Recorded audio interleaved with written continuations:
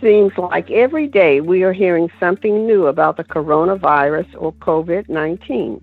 We at AARP Texas want to make sure you have the most accurate information, so we are going to thought leaders in this week's AARP Texas podcast. We are talking to Dr. Janina White. She is the Clinical Director for the Division of Clinical Control and Prevention with the Harris County Public Health Office. Dr. White is here to tell us more about COVID-19.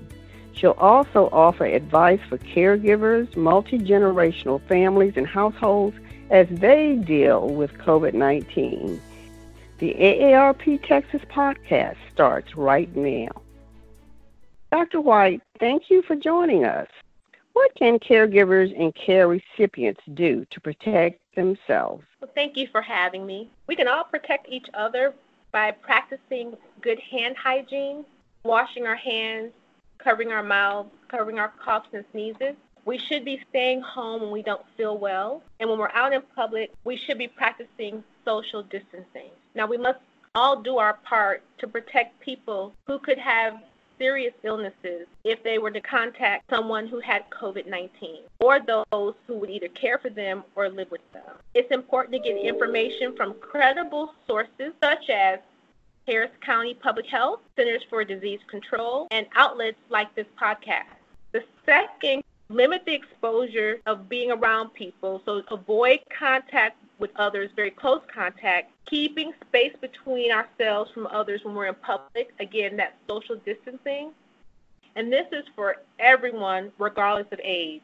Basically, this can help slow down the community spread and help prevent overloading our medical system. So a couple of takeaways would be avoid contact with sick persons, wash our hands with warm soap and water, or use hand sanitizer if we do not have soap and water available, and avoid touching our face, our mouth, our noses, and our eyes with unwashed hands.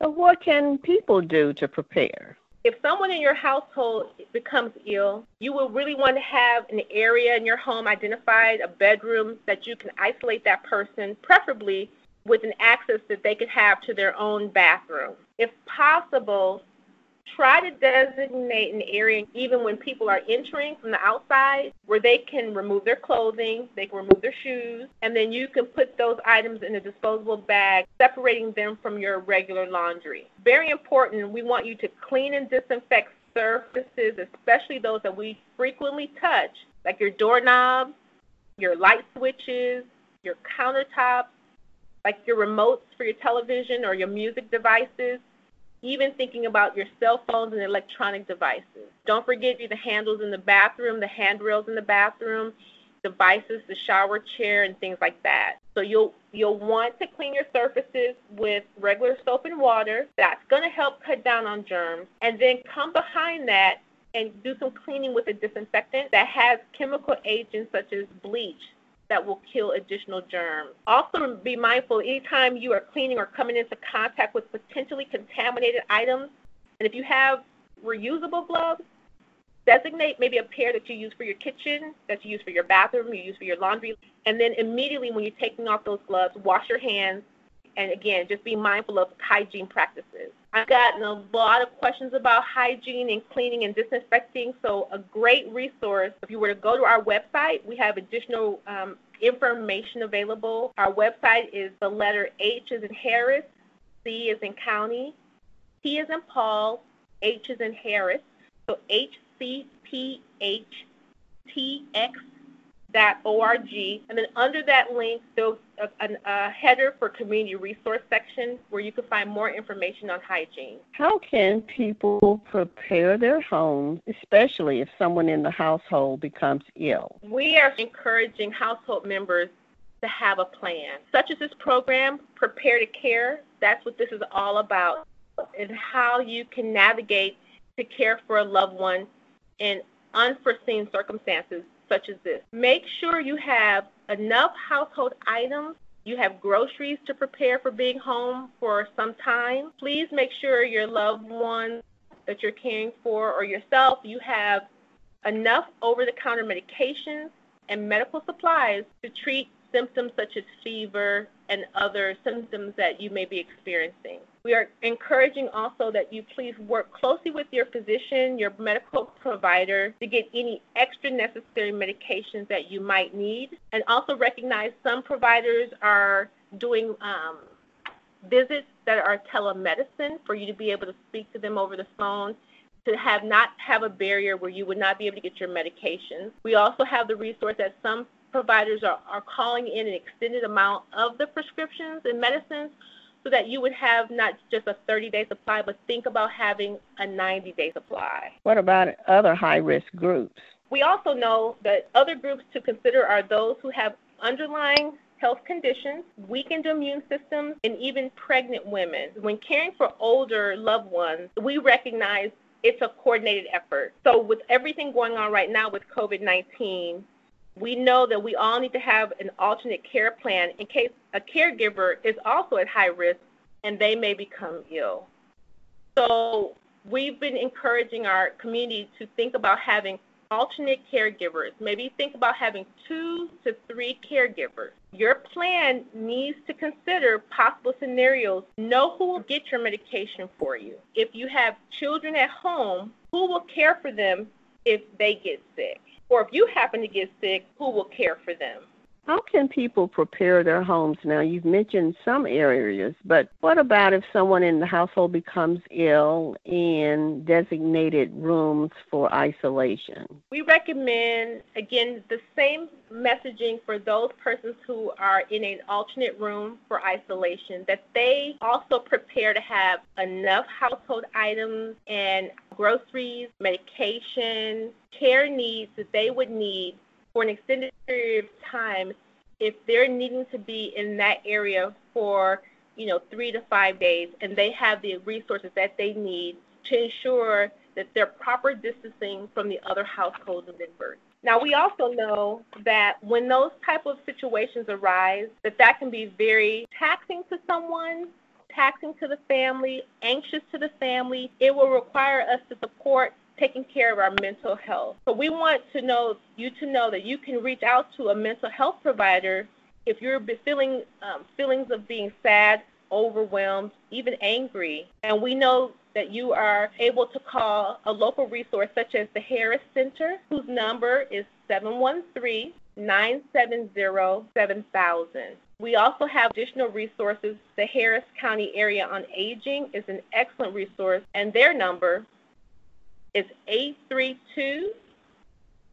832-393-4301, and they offer direct support services for seniors and their caregivers. Because this podcast is going statewide, is there a Texas number that people can call to get help or further information? For Texas, there's a great resource, and I know you guys have that as part of your AARP resource for the community. That number is 211. 211. Yes. And another question is about advising seniors about coping with the stress or loneliness from being socially isolated. What are some of your tips for them? During this time, I think it's important that we really are focused on reaching out to our seniors, our loved ones. Reach out to them more often than we might in normal situations. We should also ask others to call and also check in. Families and community groups should develop a phone contact list, and we should have members call one another and do a check-in. We know this time can be extremely stressful. We know a lot of people can feel lonely and feel socially isolated. If someone lives with you, come up with sort of a non-contact way to express love and affection. We say social distancing, so we're not doing the normal hugs as we might do in normal situations. So we're saying come up with the secret hand signals, come up with code words, letting them know how you care and love for them. Also, really try to stay active with them and maybe consider doing some exercises, things such as Tai Chi or other activities easy for that person. With college students home taking online classes and other students home too, what can they do to deal with COVID-19? We are encouraging families in those situations. Remember, we're asking everyone in the household to take care of themselves and take care of themselves well. If they're not feeling well, we do want them to social distance, as we spoke earlier. But we also know mental health affects all ages. So we're actually encouraging the number I gave earlier. If someone's feeling overwhelmed, feeling anxious, students who are home now who've been displaced from their normal routine from school, from their friends, the social isolation, sort of the social distancing is stressful as well. Again, we ask them to reach out to our partners. Harris Center, their number is 713-970-7000. Your resource that you have on AARP, the 211, is also an excellent resource. Thank you. You've just heard from Dr. Janine White, the Clinical Director for the Division of Clinical Control and Prevention with the Harris County Public Health Office. Dr. White, before you leave us, is there one tip or piece of advice? I want our listeners to know we're going to get through this, and we're going to get through this as a community. We're going to get through this together. We're going to stand strong. We know what Texans do well. We know Texans come through these situations stronger and more resilient each time this happens.